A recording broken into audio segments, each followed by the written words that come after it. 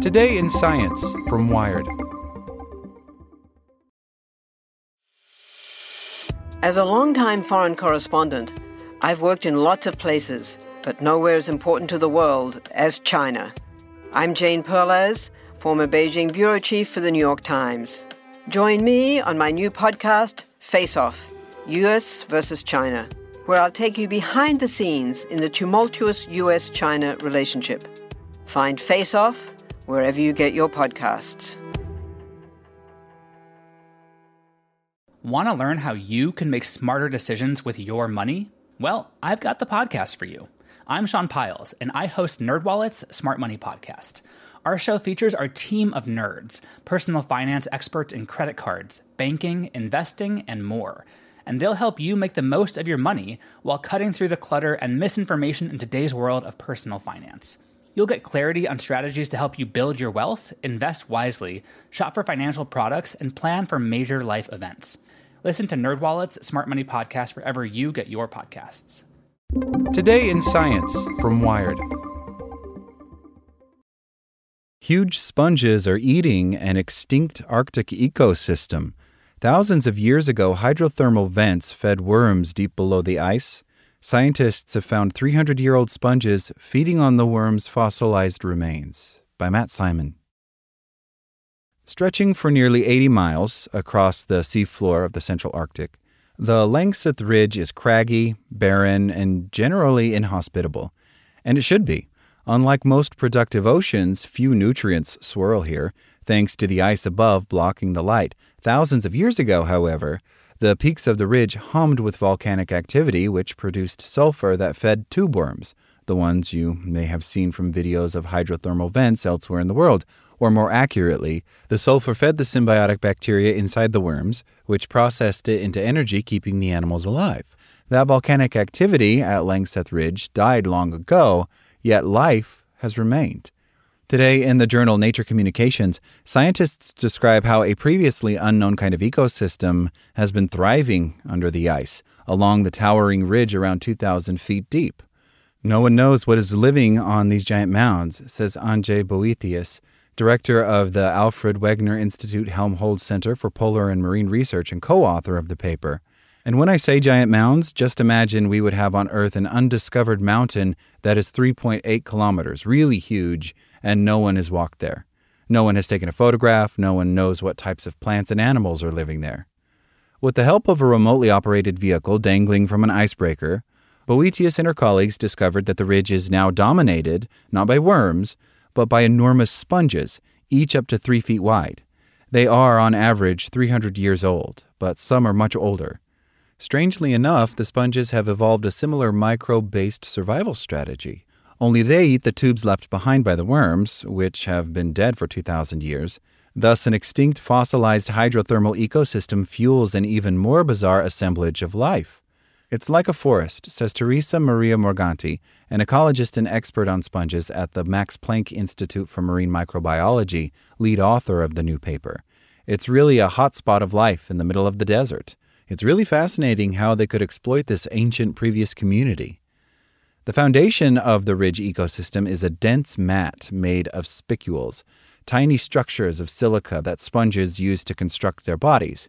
This mat creates a complex three-dimensional matrix for other animals like shrimp, but it also betrays what the sponges have been up to in the darkness. They're moving around looking for food, leaving trails in the mat. The food is the ancient worm's fossilized tubes, which are made of protein and chitin, the same stuff crustaceans use to make their shells. The researchers know the sponges are feeding on it because they used the ROV to gather specimens and found the same chemical signatures in both the animals and the worm tubes. Looking inside the sponges, they also discovered symbiotic bacteria that would help the animals process such tough material.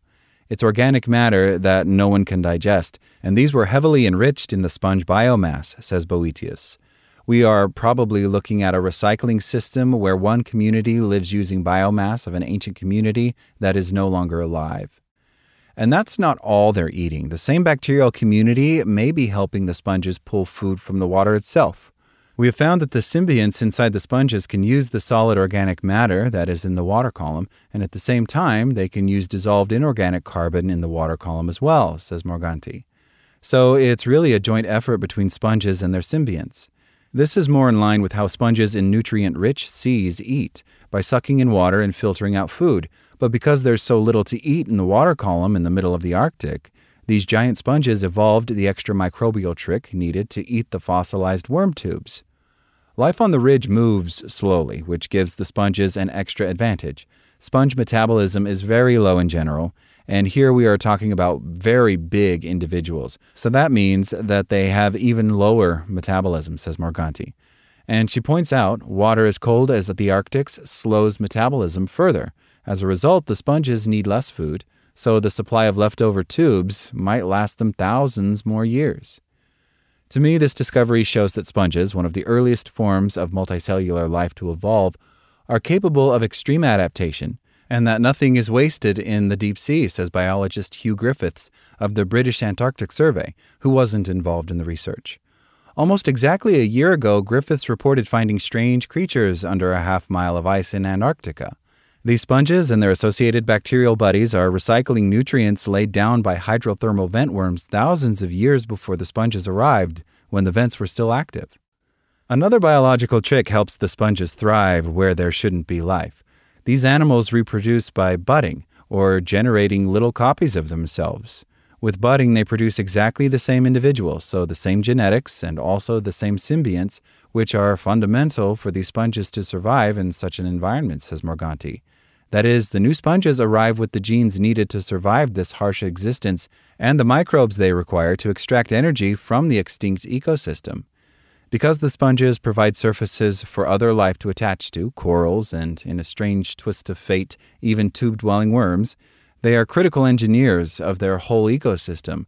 But for all their toughness, this community is facing massive change, as the Arctic is warming much faster than the rest of the planet. It is a telling sign that we can only make these kinds of discoveries because the sea ice in the region is reducing, says Griffiths.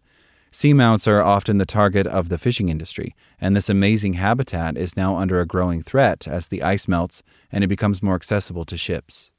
With less ice blocking the sun, these waters might also become more biologically productive, meaning there could be more food in the water column and less evolutionary need for a fossil-eating sponge.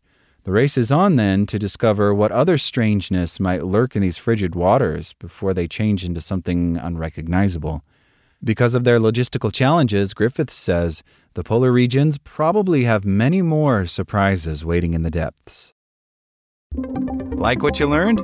Subscribe everywhere you listen to podcasts and get more science news at wired.com/science. Want to learn how you can make smarter decisions with your money? Well, I've got the podcast for you.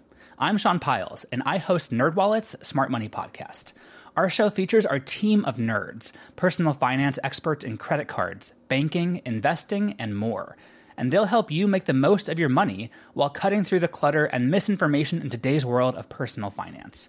You'll get clarity on strategies to help you build your wealth, invest wisely, shop for financial products, and plan for major life events. Listen to NerdWallet's Smart Money Podcast wherever you get your podcasts.